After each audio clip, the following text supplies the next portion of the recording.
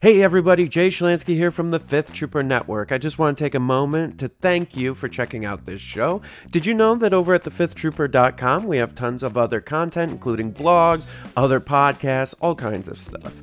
In addition, if you want access to exclusive content, you can join us on patreon.com/thefifthtrooper and join at any level and you'll get access to exclusive blog articles, access to our private Discord, and much more. So please check us out, and thank you so much for all your support.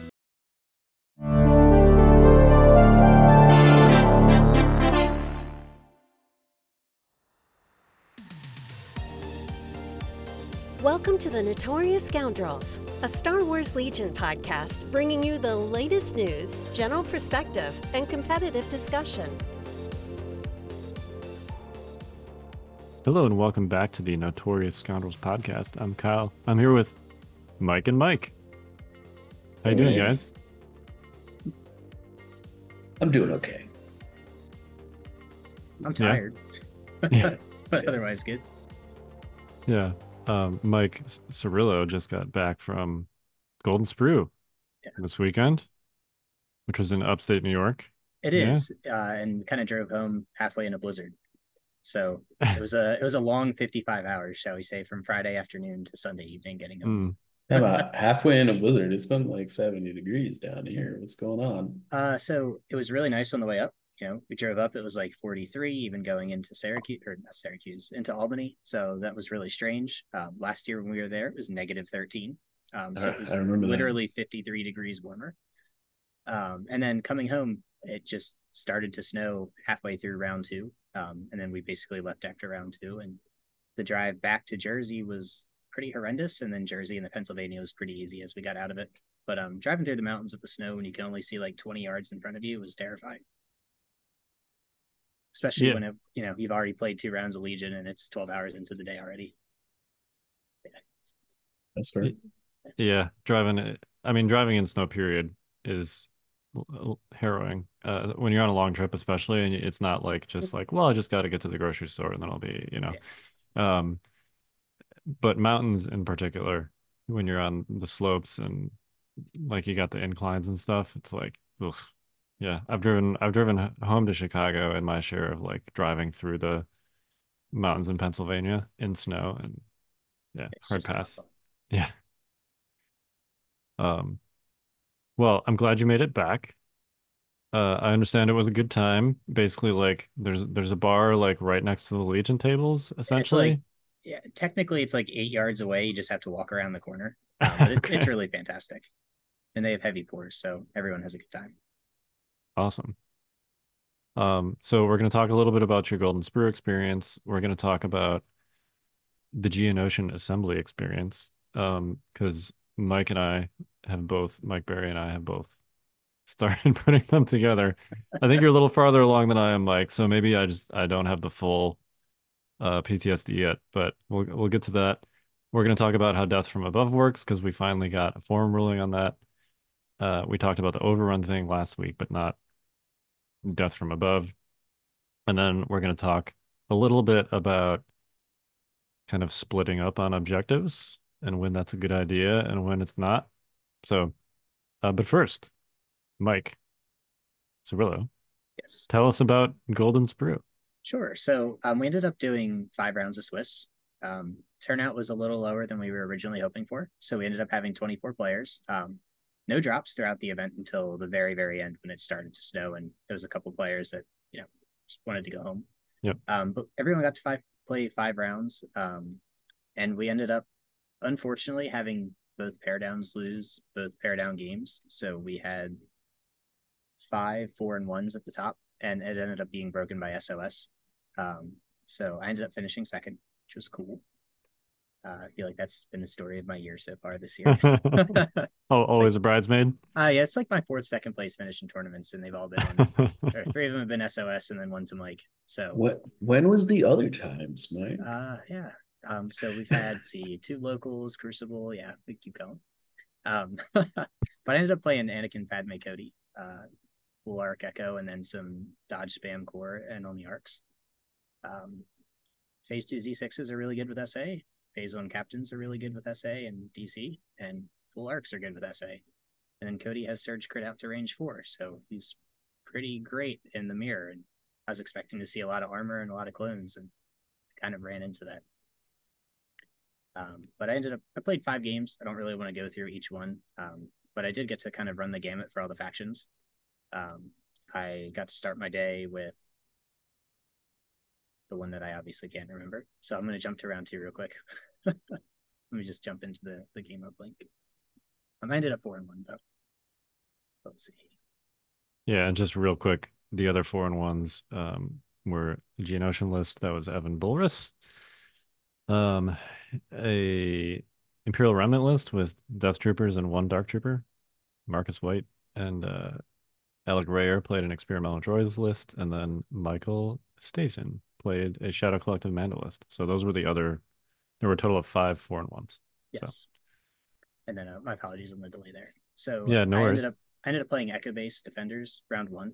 I had not actually played against that list yet, so that was interesting. This was the double T47 double FD version, which was kind of terrifying in 11 activations.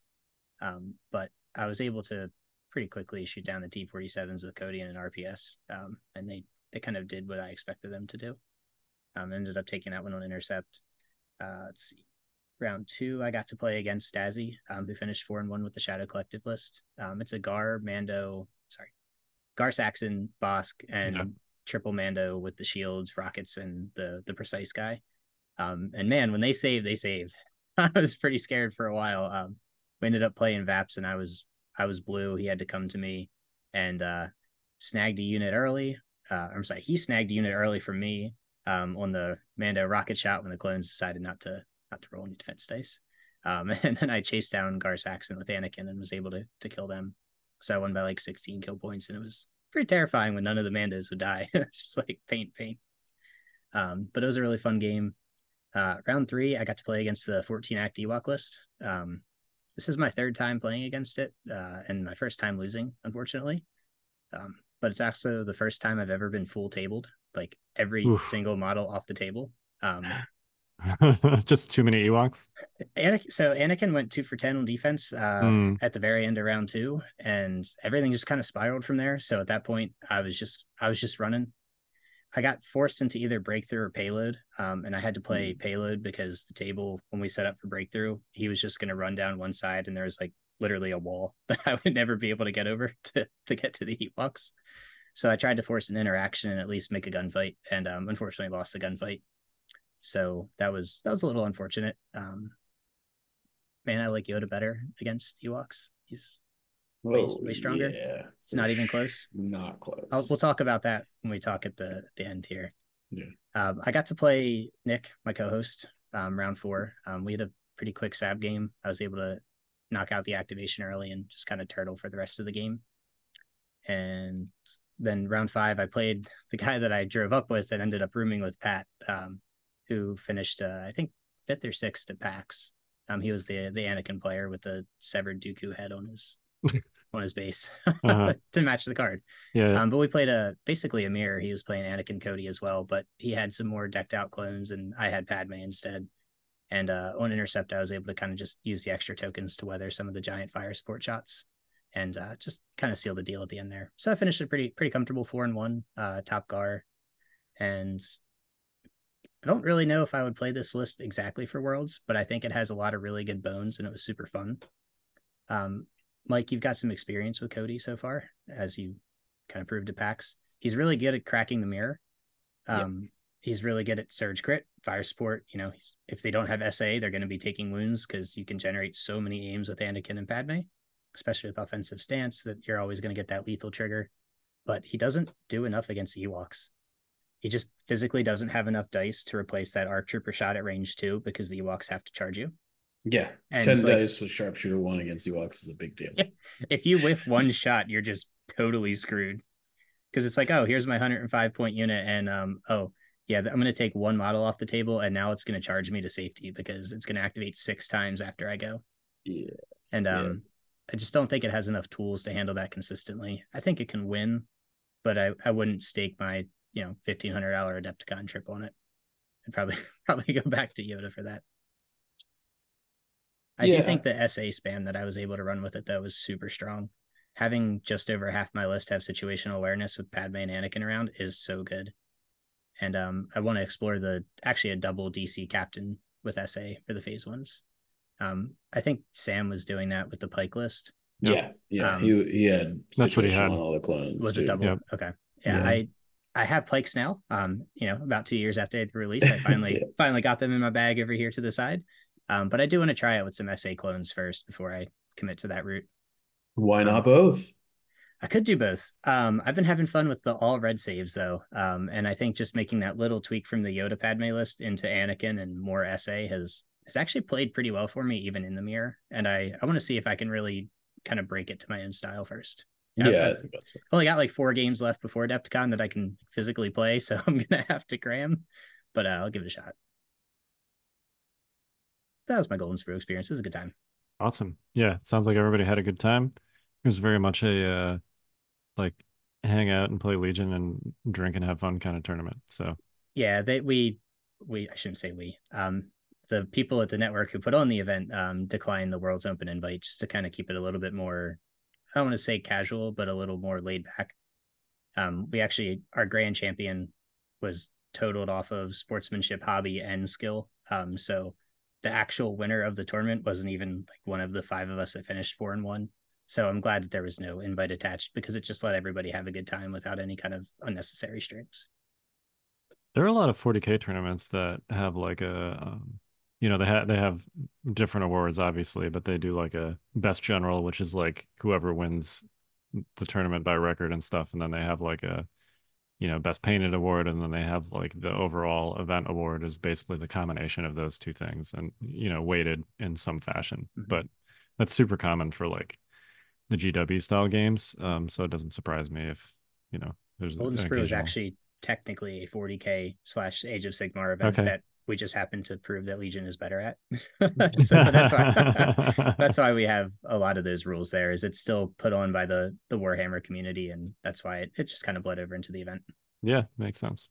I like it. It's cool. All right. So speaking of hobbying, how about we talk about assembling Geonosians? Mike, tell me about that look on your face right there for those that are listening. This It is was all I have left. These 2 sprues. That's it. You're almost there. I'm almost there. They're all. See them behind me on the table? Yep. No, not really. There's a little bit of glare, but they're all sitting there. Look, these models are beautiful. They're a little bit posable, which is probably a first, right? B1s had ball joints, so B1s were also fairly posable. That's fair. Yeah, they were posable too, but I don't know. It's not the same. I feel like. I mean, it is, but it isn't. The B1s were not nearly as detailed. Yeah, so. It feels like these guys are very posable. This is the hardest Legion kit to put together by a lot. Yeah. I don't know exactly how much more, but it's definitely at least an order of magnitude harder than the hardest kit this game has had prior to Geonosians. And it's honestly, it's not the models in the kit that I thought it was going to be. I thought the guys that were like standing on rocks and like were elevated would be the problem. It's the guys that are just standing on the ground. There's just so many pieces that go into their legs. There's like each foot is a separate piece, and then each leg is a separate piece. And the joints for the feet to the leg aren't bad, but they're like, it's not intact enough to like stop it from slipping. They're peg joints, but they're very small pegs. Yeah. And you should definitely use plastic glue, otherwise you will totally glue your fingers together. And are you using super glue or plastic glue? You got to use plastic glue. It's not. Yeah. Otherwise your stuff's gonna break too, because these are super spindly. This is my work in progress. I've taken to starting with just this part. Yep, that's what I do. Yep. Yep. Get them on the base. Get the Yeah, torso and the legs on the base. Get it glued. Let it dry. Move from there. yeah. But yeah, the because you essentially have to use plastic glue. Nothing like plastic glue takes you can kind of stick it on there, but it takes time to like fully set. And I've noticed a lot of in my first box of Geonosians, a lot of them have like this They backwards lean. lean. They all lean. Um, Yeah. which I'm sure I'll have that sorted out by the time I get, at least halfway through these guys. But it's just, as you noted, it's just really difficult to like, because there's, the feet are different. So there's two connection points here. There's connection points between the feet and the base. Each foot has, because they have those cool, like, they're almost like bird-like feet where they got two toes on the front and two toes on the back. Each foot Yeah. has four connection points with the base. Um, and then, Which you'd think would make it more stable. It does not. no, Because the connection points are so narrow yeah, that like it just the foot's like, oh, yeah, do you here's a, mind if I flip up on my side? No big deal. yeah. Like While you're uh trying to connect it at the ankle to the leg at yeah, the same time. yeah. You're like Yeah. applying like some pressure, and then all of a sudden the foot just like shifts at a 45-degree angle, and you start swearing up a storm because it's sixth time it's happened in the last hour. Yep. um, Yeah, but they are amazing looking. The sculpts are incredible. The poses that you can put them in are great. Um, but yeah, I'm with you. It's diff look, I put together GW minis for 25 years. Um, so I'm not like easily intimidated by sprues, but this is an objectively difficult build. I would strongly recommend that if you have only ever played Legion and put together Legion kits, if you want to get into Geonosians, I support your decision, but you should probably only buy one box, see if how it jives with you, and then buy the rest if you feel comfortable moving forward. Yep. um, because these kits are really hard to put together. Yeah. I will say I'm impressed. I wish I had oh, here we go. I'm impressed by something on these sprues. This is a bad example. I have the wrong sprue for this. Are you gonna Um, the stacking thing? yeah. Yeah, I they actually, basically so I've got them right here, okay, yeah. right? So like normally the sprues are like independent of each other, but these Uh-huh. have like holes in them where you can. I'm gonna mess this up here. So they like sorry, get up to the camera. They stack like this. Can you see that? Okay. Yep. Um, which is weird. I actually found it really difficult to get them out of the bags without breaking anything. Yeah, so pro tip, cut the bag with scissors. Yeah, yeah.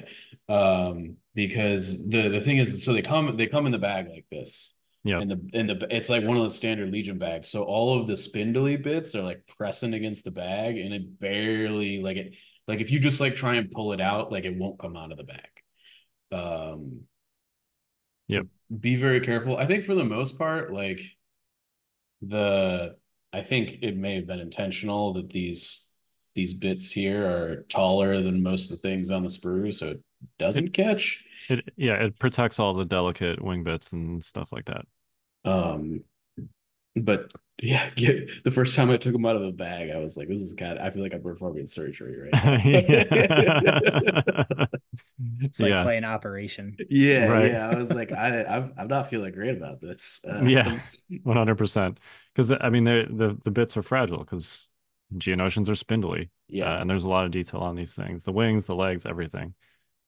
But yeah, I'm impressed with how they designed the sprues to make them slot into each other, and then how they also made those pegs like stick up to protect the actual mini pieces. Like that's great sprue design for as frustrating as these things are to put together. Um, Yeah, I don't. Yeah, my only thing is I wish that the legs and the feet were one piece. I think if the legs and the feet were one piece, I would be like, that would make a big difference. yeah, it would be huge. The reason for that, I suspect, is similar to why the B1 heads are two pieces, which is essentially like if you want, because of how molds work, right? You're like pressing two pieces together. So on the part of the mold that's essentially where the mold line is. Like you can't put a lot of detail there. Because it's like making a sandwich, right? Um, we actually Well, had uh yeah, I one of forget the what his name sculptors is. on, Corey DeVore. There it is. Um, Yeah. yeah, we had him on. This was ages ago. That was still a thing. But and he basically explained like the reason for the B1 heads being two pieces, and it's so that you can get the detail like all the way around, which Yeah. based on how these feet are, where they're like the bird style feet, kind of makes sense, I guess. I'm gonna But fight you on that one because the flying dude's feet are definitely attached to legs.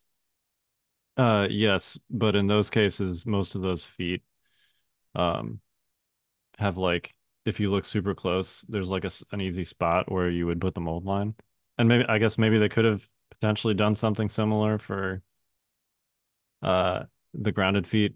Each of the flying dudes does have like I've got my scattergun dude here. I think the foot that is not attached to the base was a separate piece as well for probably a similar reason. So, A um, foot that is not attached to the base. No, it's not. really? Yeah, that's all one piece, man. I've got it right here. Okay. Right. I distinctly remember at least one of the flying dudes having like a separate foot. Maybe it was Sunfac.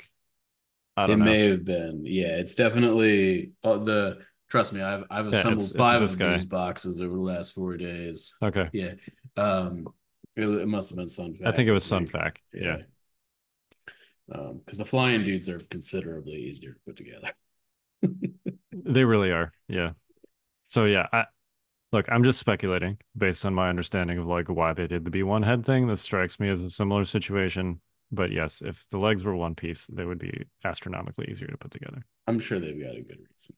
I'm still gonna gripe about it. Yeah, I will say just from a technique perspective, for those that are going to attempt this, for those two-piece legs, I have found it's easier to like actually glue the foot onto the leg before you try and glue the leg to the torso because the foot actually has like a peg It does. slot that fits pretty tight and like doesn't like wiggle around that much. So glue that, let it set for like a minute so you can still like rotate it a little bit if you need to so the dude's not like you know, doing like a pizza slice like ski thing if you put them on the base wrong. But yeah, let the feet set a little bit after you stick them onto the legs, and then stick the legs onto the torso, and then immediately use super glue between the foot and the base, and glue the feet onto the base. So what I've been doing is I've actually been flipping the model upside down, Yep. putting the legs on the torso and then putting the feet on top and then just flipping the whole thing over and then posing it while the plastic glue is all drying. Because Yeah. it's a lot easier to shift that way. Hmm. And the upside down thing was a big revelation to me because I was like trying to like hold the legs and then put the leg feet on. That doesn't work. No, it doesn't. Yeah. Yeah. Not looking Uh, forward to this bill from Nick. yeah, The more you talk, the higher the price tag's getting. Yeah. Nick charged like 3 hours per box for assembly. I actually it might not be 3 hours, but it's definitely an hour and a half to two, I I think it's think. about an hour and a half. Yeah. Okay. Um, yeah, I think it's roughly 15 minutes per miniature. At least now I'll get faster. This was my first box, so maybe it's like not quite that long, but I would say it was for me, it was like the first box was probably like 20. I think I've gotten it down to like 8-ish per okay. miniature, but that's after putting 5 boxes Yeah. together. Yeah, now that you're almost done. Uh, Yeah. I will um, say I did Poggle in Sunfac first. And I put like in the group chat, I was like, man, if Poggle is any indication as to how hard these things are going to be to put together, I'm in for a rough time. yeah, Paga was tough because he had like that extra connection point with the cane. Yes. Um, Yeah. yeah, let's see, where is Poggle? Here he is. And he actually has multiple like weird connection points between the pieces because he's got the cane. He's like holding his beard, for I'm lack pretty, of a better yeah, term. I think it's like, I don't know. It's like It's mandible-y things coming off the yeah, front. it's the Like, I don't know. Geonosian equivalent of a beard. Anyway, he's like Yeah. holding it with one hand. And then he's got the separate piece feet, so it's like multiple different things. This is why you have to use plastic glue, because you're gonna have to move it around a little bit after you stick everything on there. Yeah. Uh, If you use super so glue and it sets, you're just yeah, screwed 100% screwed. because you're not going to be able to adjust it so that it stands upright. It just isn't going to happen. Yeah, I got a dude in the first box I'm not super proud of, and hopefully he just blends in with the rest of them. But he's definitely like at a 45-degree sideways angle. I've got a I couple. t- I was able to fix my slanted guys so they kind of look like they're like dodging out of the yeah, way, or yeah. yeah, I tried to make him look like he's doing one of those like first-person shooter like wall leans yeah. a little I bit. I Um, promise he won't be your last slanted no, I'm Geonosian. sure he won't be. Yeah, they'll blend Anyway, in like the backwards B1 bodies. I'm sure it'll be Hmm. fine. yep. Oh, I did at least one of those. Yep, there's like one or two per squad for me. Well, because I was putting them together upside down, I definitely have put the legs on backwards a couple times and had to take them apart and put them back together. hmm Um, because like when you're looking at the legs, like it's actually not super, like unless you're being very vigilant about it, they're not standard legs and they bend kind of weird. Yeah, there's two knee joints. Yeah. Yeah. Um, And the quote unquote correct way to do it is so that the top knee joint is like a normal knee that goes forward, and the yeah. back knee joint is more like an ankle, I guess. But yeah, it's weird because they're like, it's like yeah.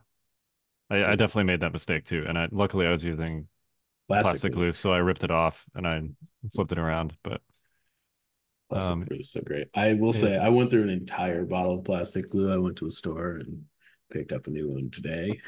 okay, Um, that's good to know because mine's I guess it's about half full. yeah. I'm hoping that this lasts me, but we'll see. I'm not optimistic on that front. Uh, Thankfully, they're not too expensive, but it's nice to see that you use the same brand, yeah, the it's Citadel. said it all. It's the It's way just to go. it I is. I normally don't champion the like GW, like whatever, but their paints and their glue are actually really nice. All their hobby stuff is great. Yeah, It's definitely like a little bit more expensive than you would pay for other stuff, but it's worth it. yeah. It's worth it. And part of it is just that's what I'm used to because that's what I grew up painting. So like when I see a color, like I know what that color is and I know what it's going to look like when I paint it. Um, whereas if I've, there's lots of other great paints out there now. But I just part of it is just, it's what I'm used to. So I know that Screamer Pink or whatever is going to look like Screamer Pink. Not that I use that color that often, but you know what I mean. That just Yeah, happened to be like actually what's like right here in front of me. So, um, all right. So that was Geonosians Assembly. Should we talk about Death from Above real quick? Because they did actually like yeah. rule on how that works. The CRB text is sort of unhelpful in that it just literally says what the reminder It's text just a says. reminder text. I took one look at it when it came out. And I was like, oh, all right. So we're just gonna Did to the you think there'd be like an forums. example or something in Ah, there? yeah. I don't know. I That's a lot of extra Photoshop, man.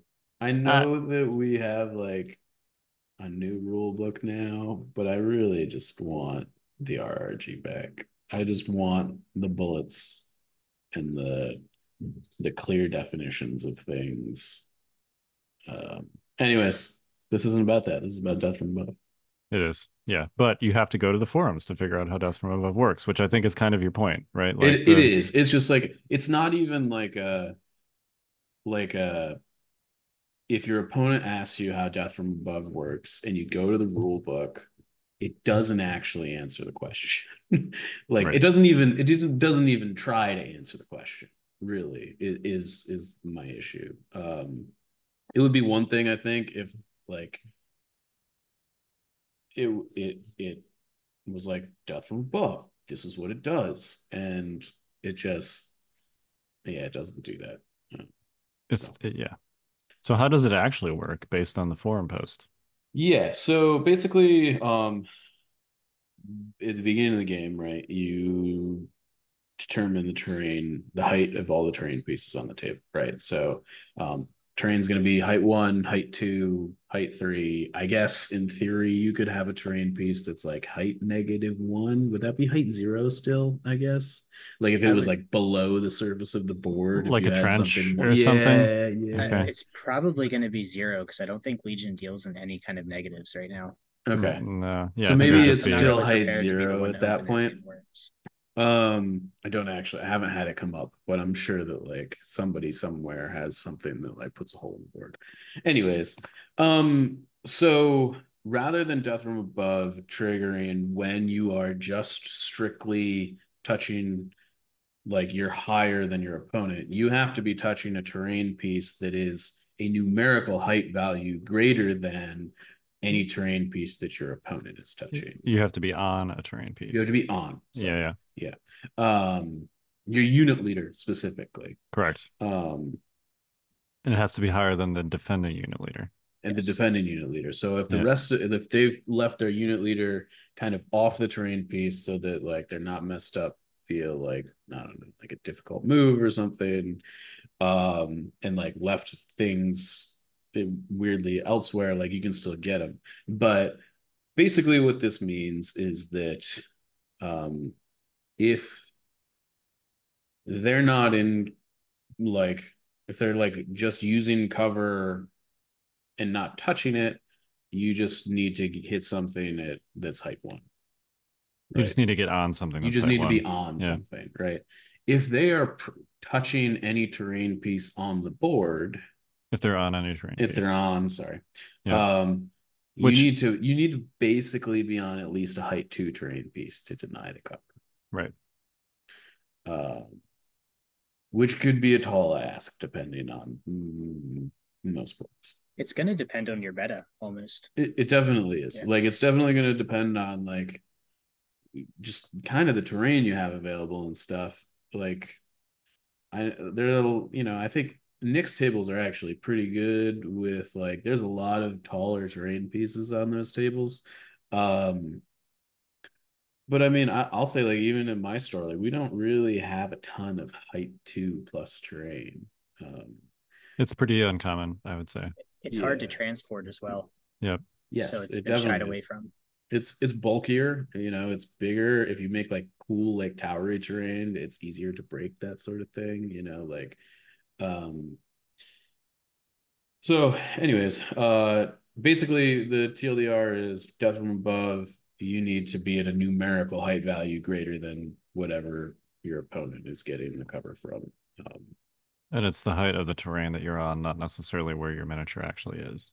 Correct. Which could get potentially weird with like terrain pieces that are a variable height, have like things sticking out above them. It's also relevant that the attacker, so the Geonosian unit, cannot be on area terrain for this to work, but the defender does the same restriction does not apply to the defender. So the defender could potentially be on area terrain of any height. Um, and if that area terrain, which could be like a tree or something, right? That's like height 2 or height 3 is taller than the terrain piece that the Geonosian is on, even if the defender is like essentially on the table surface because they're on like they're on say the felt, for example, of like a forest, and you're on a height 1 building with your Geonosian unit, they could still get cover from that if the area terrain piece is taller than the terrain piece that you're standing on. So taller in terms of height categories, not in terms of like raw inches. So yeah, it could get sort of weird. I think most like probably 80% of the time when this is going to trigger, it's going to be a situation where the Geonosians are like obviously on top of some kind of obstacle terrain and the target is just on the table surface. I think that's going to be pretty frequent. I saw a good bit of it over the weekend. Yeah. It was pretty much that where they just jumped onto like a height 1 building or they jumped onto a rock that was like height 1 and they were just shooting at people behind barricades and behind pieces of just heavy area terrain. Or sorry, heavy scatter terrain. I think this is death from above is going to be used to negate scatter terrain like 95% of the time. I think that might be a little high, but I think most of the time, like if you think you're gonna like you get sharpshooter 2 if people are like on buildings and stuff. It's not really going to happen. So one question about scatter terrain. I was curious what you guys think about this because scatter is the overhang rule only applies to obstacle terrain, right? And scatter terrain is not obstacle Yes. terrain. I would have to check. I posted this in the Discord the other day, and people seem to think that this was the case. But I admit that the new like terrain categories and stuff are still a little nebulous to me. But I think basically, at least where I landed on this, is you could potentially like lean a unit leader up against the side of a barricade and technically be on that barricade because the overlap rule doesn't apply to scatter terrain, and then thus defend yourself from death from above, at least if the Geonosian unit is on height 1. Um, you'd have to like slow down and stuff.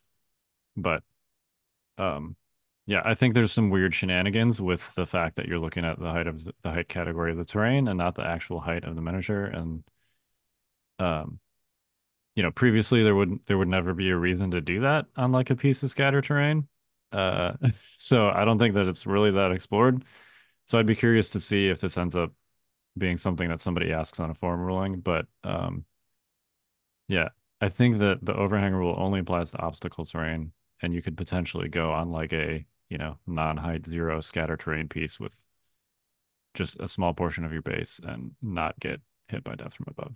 But I believe you're correct as of page 12. okay. That's where I'm it not, talks about the fitting on terrain and obstacle terrain. yeah, I'm not necessarily advocating for people to do that. I think I, that's, and I don't know if it should work that way. Whether it works that way or not, that's also like if you're going to the extent of like making barricades difficult for your like if you're making your opponent use barricades as difficult and also like make it so that they're like attached to the barricade, that's still a win. Sure, I'm not saying it's good Yeah. necessarily or something that you should be doing. Clearly, if you already have like a speed 1 unit or something, I guess who cares? But um, yeah, I would have rather if the rule was literally just like, Geonosians here, defending unit is here, he's Yeah. higher, therefore you can death from above. Um, that would have been much more intuitive, I think, for me, and then you don't have to worry about like terrain height classifications and all that nonsense. But whatever. Um, so yeah, I think it's probably somewhere in the middle in terms of like effectiveness. The thing that I just described probably would have been the most like aggressive reading of that. And then, there were people like, well, is the table surface really height 0 or is everything, all the way up to height 2, height 1? Um, and that would have made death from above like totally useless. So Yeah. I think this is a good thing for the keyword as far as its effectiveness is concerned. It's definitely not useless. And No. you're definitely going to be able to trigger it probably multiple times a game. Yeah. Um, And a lot of tables still subscribe to the idea of if you picture like the major offensive corners right off of the panhandle, there tends to be 2 larger buildings that you can use for cover. yeah. So especially with a lot of our centrally placed objectives, using that free jump to get on top of it to deny the cover with death from above is incredibly easy to do and oftentimes will be rewarding. Yeah, I've also found that like these guys are fast enough that sometimes they're just not in cover just by virtue of you being able to like move, shoot, you Because you're know, so close. Yeah. because I mean, Yeah. like you got to get to range 2 anyways, Sure. right? Right. And like current units that we're used to outside of like speeder bikes, um, and this sort of applies to speeder bikes too. Like one of the reasons that speeder bikes get things in the open so often is because they've got the flexibility and maneuverability to like use 2 moves to put themselves at a weird angle that your opponent really couldn't account for before the speeder activated, right? And I think Geonosians are pretty similar in that they allow you to kind of just move into positions that they wouldn't have cover from anyways because they're not you're You're touching the terrain or positioning whatever. you're Yeah. touching the terrain or you're positioning it so that like you're actually on the other side of the barricade that they were using to like hide themselves, so uh yeah, I don't know. I think there's still you're still gonna get a lot of no cover shots with these guys for sure. Yep. They're also unfortunately made of peanut brittle. Oh yeah, man! Every time one of my Geonosian units gets shot, I just pick it up off the table. Pretty much, I'm just like, oh yeah, goodbye. Glad I have 5 more. You know, like, Yep. um, and yeah, they just die. Once I would say that like once you commit a Geonosian unit to shoot in, like you should just assume it's dead. If it's not dead, nice thing to have, but uh they are peanut brittle. They die like B1s, but there's only 5 of them. Yep. They lack a lot of the defensive tech that a lot of other fast moving glass cannon units have. They don't have the agile, they don't have the built in cover. So as soon as that player gets the good shot into them and they're pushing 4 or 5 past cover, there's your squad. Yeah, they're just dodgeless rebel troopers defensively. Yeah. This is my favorite thing to shoot at. The nice thing is that if you are triggering death from above, you probably have heavy cover against something shooting you back, in theory. Unless they move up and touch the building you're on. Unless they move up and touch the building you're on, which is like reasonable because you're at range 2. You're at range 2. Yeah. Right. Yeah, that whole like ranged, it's easier to get no cover shots at point blank range thing goes both ways, right? It totally does. Yeah. Yeah. All right, cool. All right, the last bit we have to discuss basically centers around, since we're talking about Geonosians, we're talking about things that are fast. Which brings up a conversation. So hang on. Okay. Wait, you're gonna interrupt me? I was gonna put an asterisk on a fast and yeah, go fast ahead. and numerous. I would Okay, like to yes. say numerous. I think that's an important aspect to this conversation. It is, yeah. So basically, we're talking about when should you split up to contest multiple objectives or objectives that are typically considered like quote unquote safe is the wrong word because there's no such thing, but essentially like backline, rear area. More I of guess like you a could home call them base objectives. objective. Yeah, right. We're talking about like intercept, the intercept point that would be, on certain deployments, clearly like battle lines, there's no home intercept point, but yeah. Playing major offensive, they're definitely right.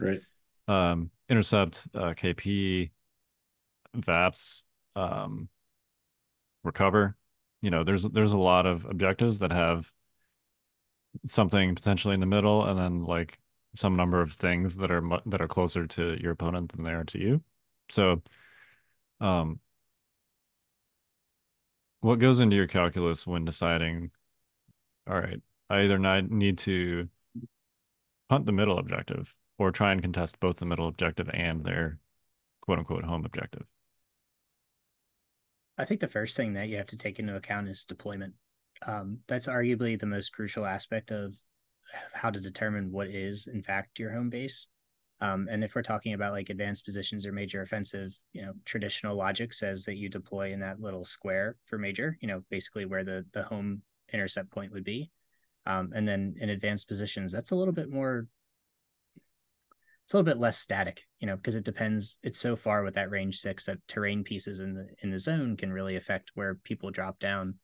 Plot down their units. And I think that's the first thing that you need to see is just physically how close are they to your home base, how close are you to your opponent's home point, and then how close are both of you to the middle.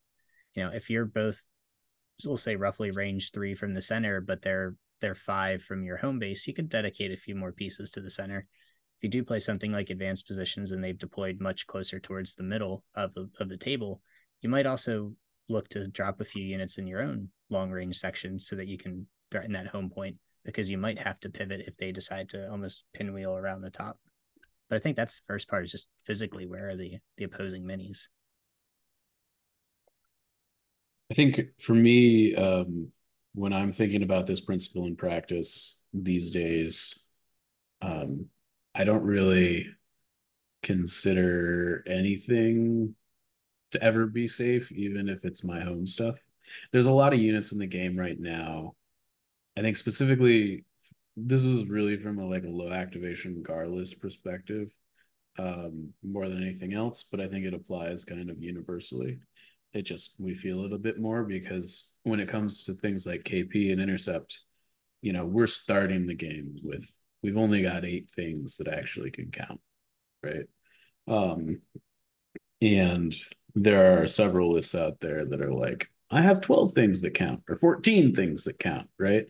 And we've seen games like on stream and just like regularly that like the Ewok player will split like 7 activations and send it after your safe point, right? while there's another 7 activations or fighting over their safe point in the middle, and all of a sudden like you're kind of in this weird situation where you can't win a 7-1 fight on a KP or intercept point. And I think like when it comes to bikes and stuff, they tend to also be in higher activation lists that protect the bikes from getting shot so that they can go late in the turn and kind of steal an objective from you. So because of those reasons, I kind of look at these objectives a little bit less as take and hold ground objectives and more as like I need to take activations off the table as soon as possible. Like I just need to start ripping their stuff up, and because the thing that makes this easier and not an issue is once you've evened out the activation disparity. Once the activation disparity is gone, you can have a safe objective. You can not worry about that as much. And I to me, you got to go hunting early and often in those situations. Yeah, I would agree. Especially with Gar. I mentioned that their location is hyper important, but that location also tells you where they're not and where they have to go to. And in games that I know, like we've played against each other, it's been fairly obvious from the get go where I'll say like the Yoda base is. Yep. If there's the rock in the building that's just at 5 o'clock from the center and you're going to be in heavy cover, you can see down both sides of the table.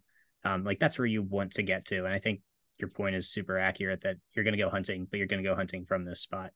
And determining that early based on where the opponent starts, I think is hypercritical. It is. And I think like naturally for me, that position tends to be basically halfway between whatever would traditionally be my safe point and whatever the middle point would be, whether that we're playing KP or intercept or, recover the supplies. It's halfway between my safe stuff and the stuff that is like neutral ground, right?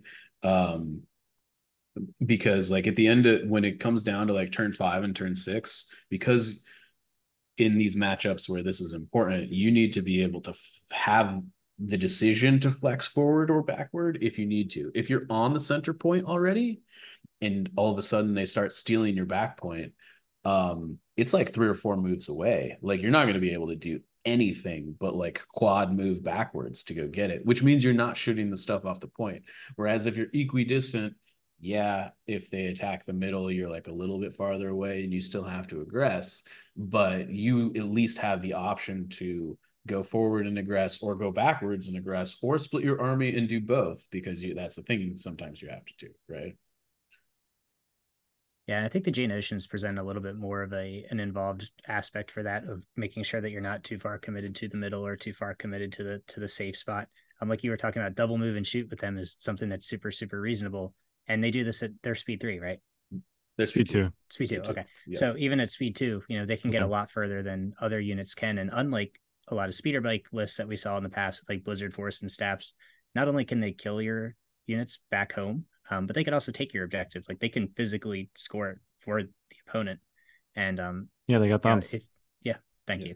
They can tap the VAP, they can pick up the box, and if you've already overcommitted to the middle, your quad move to get back there is totally irrelevant because they have the objective and now you can't even shoot them off of it. I mean, realistically, like if a Geonosian is just inside range 5 from your evaporator, they can last first and tap it with that unit. Like that's a thing that can happen. range 5 is really far. Yeah. Like, It's an yeah, echo shot. yeah, like it's that's basically deployment zone to deployment zone. So if they're like just outside their deployment zone, they can last first tap your evaporator if they're a Geonosian. And that's something you need to like keep in mind. And it's something that like I don't see people do often, but like later in the game, particularly like if your opponent doesn't have a force push, sometimes it's good to just kind of like surround your evaporators with dudes so they can't actually abase it, right? Yep. Without melee in your squad. And it actually like it makes it so that they at least need to bring 2 units to do it. Um, so yeah, that's the thing. But Geonosians are very fast. I stole somebody's back point with Poggle the other day. Who also, despite being speed 1, because he can triple move, is like super fast. Yeah, I mean, he's basically like a normal speed 2 yeah, unit, except that he's essentially not slowed by difficult terrain because his speed is always 1. So, well, and he can just jump over like right. buildings. Yeah. Right. Yep. I mean, we know how far Commander Vader can get out unblackable even without burst, and he can do that. Boggle can do that every turn. Yeah. Yeah. Yeah. Yep. That's a pretty long range. It is. It is. And it's just like I just like last first with Poggle and took their back point. And I was like, yeah. And yeah, they're all very fast. They're all very quick. I think Geonosians are gonna bring into the equation, like people are gonna have to think about that more similarly to how like the Ewoks change some of these objectives, right? Um, like Ewok-less force fights over multiple points instead of just having like one contested point in the center of the board. That's actually where I was hoping to lead the conversation a little bit. I don't know. Have you played against the 14 act Ewoks a lot or a fair few times at this stage? I wouldn't say that I've played against it a lot. I would say that I probably played it somewhere in the realm of like 5 to 7 times. I have yet to not table it, I guess, is the big thing. Gotcha. But you got to go after it fast and heavy, and like you like the first couple shots you take, each shot's got to pick up an Ewok squad, like an entire one in one go, which means you're forcing like, I don't know, 11 hits past cover or something like to reliably do that. So you're talking about double arcs, I assume, with these Yeah, matches. yeah. I mean, Yeah. I've pretty much It is the best. outside of It is the best way to kill them. yeah, yeah. I mean, like, I definitely think that there are other lists that can do it. You know, the Dark Trooper list that we saw over the weekend and in Australia with the fire sports from Gideon can do it. I do think that like fire sports like the best way to deal with Ewoks. But And or sharpshooter. Yeah, sharpshooter's Magnagard. big too. Magnagard are also like exceptionally good at dealing with Ewoks because they can do it at range and then even when the Ewoks hit.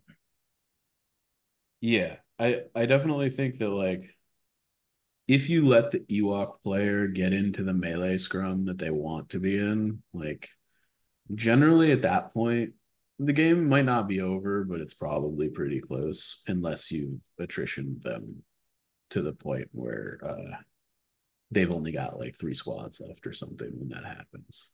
I don't know. Yeah, talking about the splitting squads with them directly, I think a lot of our prior advice kind of goes out the window for the Ewoks. And you hunt. And yeah, that's what I'm saying. You got your entire turn 0 is where am I going to be shooting turn 1, yeah. and where can I make sure that they can't hide from me? So I think sometimes that even forces you to take a less advantageous deployment. If you know that you start in the open, but you're not really, you can start a little further away from your stuff, a little bit more in the open, knowing that at worst you might get hit by like a CB or log trap turn 1, and you just have to save anyway. But you have to move. You have to get to that ideal spot as quick as possible, because if you're not shooting them by halfway through turn 1, you're just gonna lose. Yeah, my turn 1 against them often looks like my full arc scouting directly towards them. Me guidancing like a fire support unit towards them so I can hit it at range 3, and then like taking like range 2 fire supported shots with arcs like as soon as possible. Yeah, it's the rare time I start with the Yoda 2-pip because I run the Yes. bat med on the double full arc, so Yep. getting 3 full arc shots turn 1 usually puts a pretty good chunk into their numbers. The move shoot off the relentless card helps a lot in Yeah, setting it and all when up. and when you can do it like with the Echo full squad twice, you're reliably picking up 3 Ewok squads. Yeah. Yeah, that's definitely how I handle it. I mean, it's one of the reasons it wins games is because not a lot of lists have the sheer amount of firepower required to go hunting like that, right? And I do think that like with the prevalence of the amount of 14 activation Ewoks we see, I do think that like a well-played Gar list is kind of like a natural predator to it, but like a lot of the things that are trying to prey on Gar right now are not very good into the Ewoks. Like the things with that are like focusing on marksman, high velocity, all that stuff. Like those dice pools are small. They're not big. Um, and those are like the last things you want to be shooting Ewoks with. I will say I faced 14 activation Ewoks with a list like that. Uh, it was the Cassian Han Chewie thing. The first is that Han and Chewie just kind of helped a lot because I could counter all of their Han Chewie shenanigans with my own Han Chewie shenanigans, but also just generally, I ran the thing with the full commandos and that full commando shot with the sharpshooter one. Like if you can catch the Ewoks in light cover down to none, there were a couple times where I picked up like an entire naked Ewok squad in one shot with a full commando unit. Um, so it yes, a list like that definitely would prefer to like not face something where it's about a body count. Yeah. But I'll just say that I was pleasantly surprised by how much raw firepower it had, like outside the, Pierce high velocity stack, just because of how consistent everything is particularly with sharpshooter, um, which is really important and useful against Ewoks. But even like the vets, you know, if the vets are at full strength, which they're gonna be until the Ewoks get Get in like to there. melee, basically, with that critical, like they can force easily 4 to 5 saves on an Ewok unit at range 3. So, and suppression too. Suppression against 14 activation Ewoks is super important because, yeah, they got Inspire with um, Logray, obviously, but it's still like kind of a limited resource. And if you can force 3PO to have to like move up with the Ewoks to cover them with a compel zone, that's pretty huge. Because if you can start shooting 3PO, either you kill him if he doesn't have any Ewok unit like babysitting him within that range 1 circle, or you start cashing hits against 3PO and picking up Ewoks that way to bypass low profile. So Yeah, that's big. If you can take shots in the 3PO, just dump shots into him. yep, If they're guardianing him, great. If he dies, also great. yep, You're killing something every time you're shooting them. Yeah. yep, One yeah. of the So things suppression important against 14 activation Ewoks as well.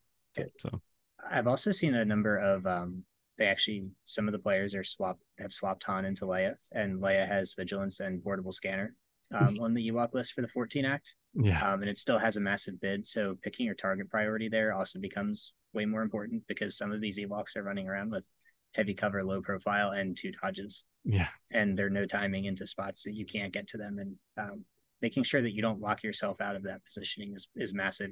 If you've got your fire sport set up and all of a sudden he just drops the 2-pip for no time and he walks around the corner, you can't overcommit to that one angle. Yet another reason the guidance on Yoda is amazing because Anakin can't deal with that situation. I learned. Yeah, I'm sure you did. I did.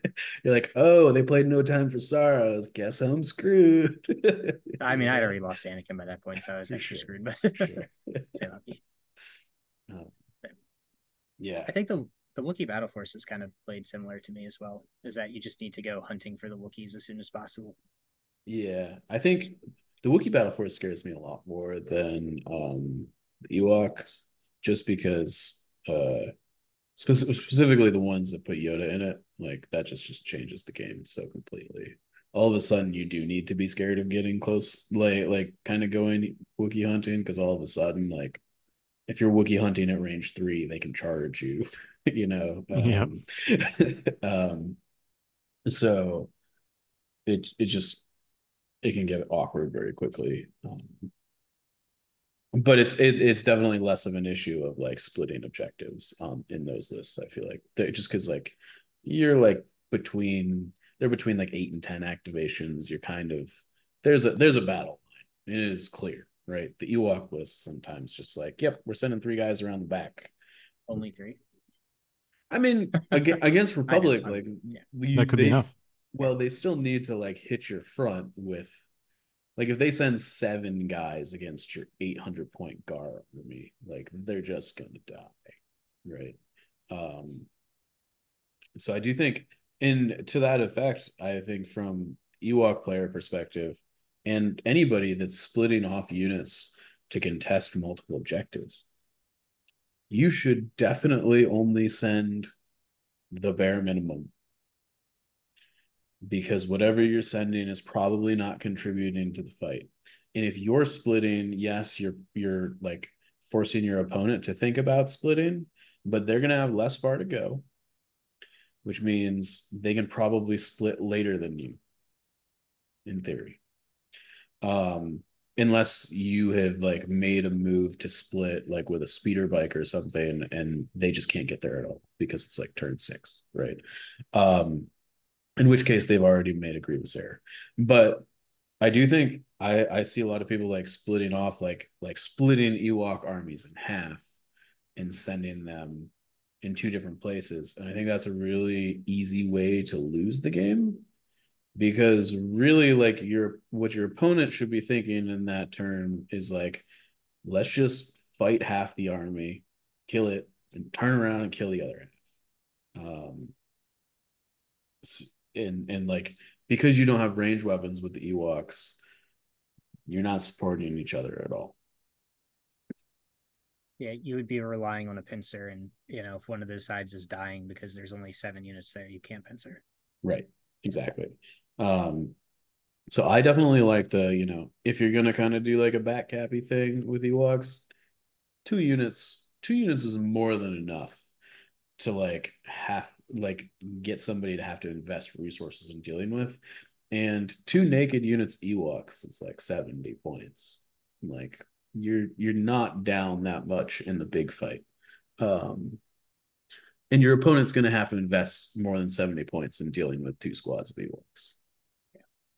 Yeah, it's about essentially disrupting those situations where your opponent would normally plan on throwing like a generic commander or a strike team or something on their back point and just having them kind of check that box. And now suddenly they have to deal with 2 Ewoks, which is way more than they can deal with. And then, maybe they don't even have like another cheapish scoring unit to throw back there and they got to divert like a core unit with a heavy or something, plus probably something else back that Almost way. certainly, Yeah, right? it's Yeah. gonna have to Like be one phase 1 core unit against like 2 Ewok squads. Yeah, it's Like not enough. I'm not okay with that. Yeah. I'm gonna throw Echo back there to deal with. Nope, that ain't gonna work either. Yeah. I'm gonna have to send 2 units. All of a sudden, I've got to invest like 150 points into killing 7.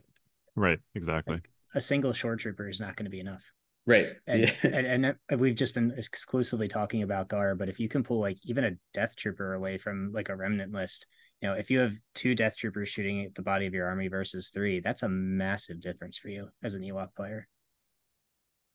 Yeah. I will say one of the things that you can use to counter this is range, and the fact that death troopers can reach out and get you at range 4 means that potentially like if you stick that death trooper ball in the right spot, you could kind of cover both Multiple bases. ways. Yeah. But yeah, generally speaking, you're looking to create asymmetry with your matchups, right? You're looking to force your opponent to devote more resources to like check the box that should have been essentially safe for them than they expected and devote more resources to it than you are. And then hopefully that pulls enough stuff off the front that you can then overwhelm them with your other however many units you have. So Yeah, and I think, when you're doing this and splitting units off like that, your main priority should be to keep those units safe as long as possible, which Yep. means abusing terrain as much and as often, like just hug the buildings. They shouldn't be able to see your units until you're ready for them to see your units. right. And that's a big part of it. Like if you can't make sure that that happens and you allow them to like pick your units off at like range 3 when you split them, you might as well not even do it, in my opinion. Right. Sending them across a killing field is just throwing away points. You know, it has, like you've been saying, it has to have a purpose. It's got it, yeah. And you have to be able to make sure you can do it. If you can't 100% guarantee, maybe not 100, like 98% guarantee they're going to have to split something off from their army, like you are just making your position less strong on the table by splitting your stuff. Yep. And this is partly why it works, or that it's at least easier to do with units that are fast, because they can kind of threaten multiple areas at once. You know, you talk about speeder bikes or Geonosians or something that can get across the table. You could easily put them in a position where they could either contest your opponent's home point or just go score on the middle objective. Exactly. And it's one of those situations where the later that you can stall making the decision to split it, the better it is. Like if you split your army on turn 1 because you've put them in different areas of your deployment zone, your plan is telegraphed. Like you're telling your opponent what you're doing before the game even starts, and you're allowing them to concoct a way to deal with it. The later you delay the split, the higher the probability is you're going to catch your opponent off guard.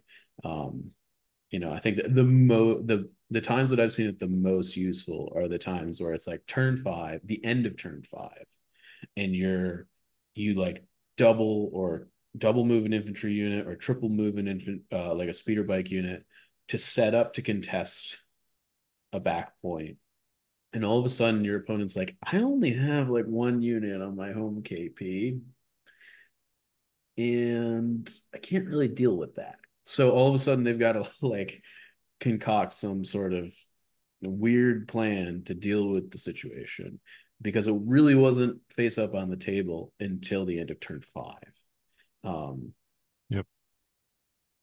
Yeah, it's pretty common, especially on objectives like KP, for your opponent to be sort of counting, like, all right, how many units can I contest the center KP with? And usually, with at least with like a more static trooper based army, it's pretty difficult to put your guys in a position where they can either do that or score the home KP. So, if you can wait until they've essentially committed and they've put, X number of units in contest middle point category and X number of units in contest home point category or score home point category, then that's when you can kind of make your determination if you want to try and flip the script on them. And essentially what you're doing is you're forcing them to change their game plan from I'm going to move units to score this VP to like I have to kill X number of units or they're going to just have too many things. And if you wait longer, you can force out those higher power command cards early so that when they need to kill 3 units to score their home KP, they just simply don't have the resources for it. Right.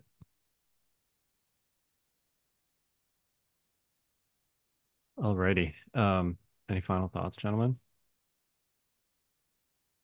Cody is fun and I want to play him more. Welcome to the Republic. Yeah. Yeah, I don't know. Looking forward to Worlds and just kind of getting geared up for that and nothing crazy. So I think this is a good talk about splitting stuff. Yeah, I'm excited to. I know assembling these Geonosians is a pain. I feel like they could be a little bit like the B1s, where assembling them was more difficult than painting them. um, they do lend themselves to like an airbrush, wash, dry brush kind of situation, and I think too, I'm excited to do like some more vibrant colors with these guys because they're bugs. Yeah. Is that where the pink was coming in on your desk? It is actually one of the things I'm considering is doing like a greenish something like this one. It is not showing up well because I have a green screen. But like kind of like a bright green from the top down and then go with the pink from the bottom up and it creates this interesting like I actually kind of did this with Bosk.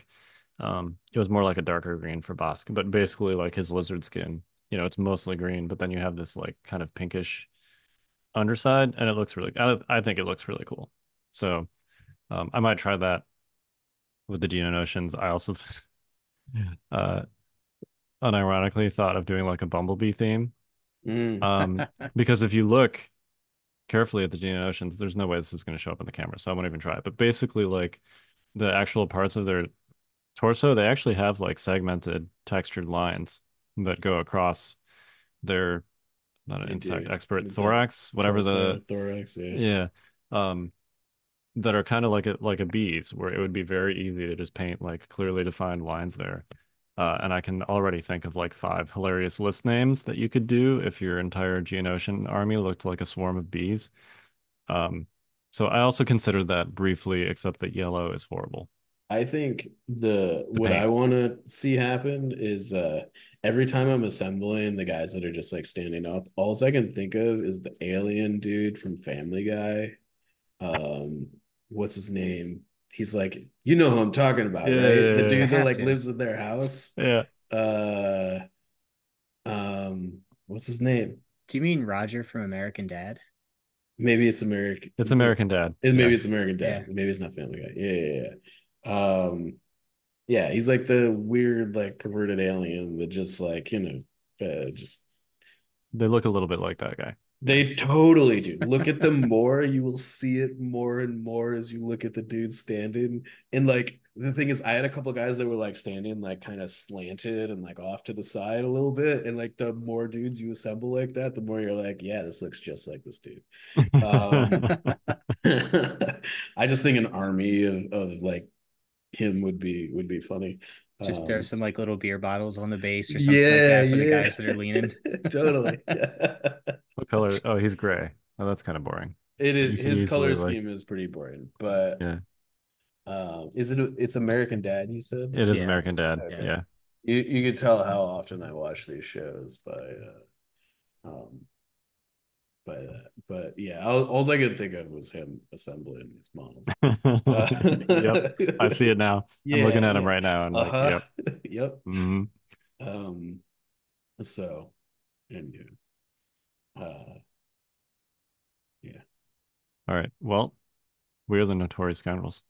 I'm Kyle. I'm Mike. I'm Mike. Stay fresh, cheese bags.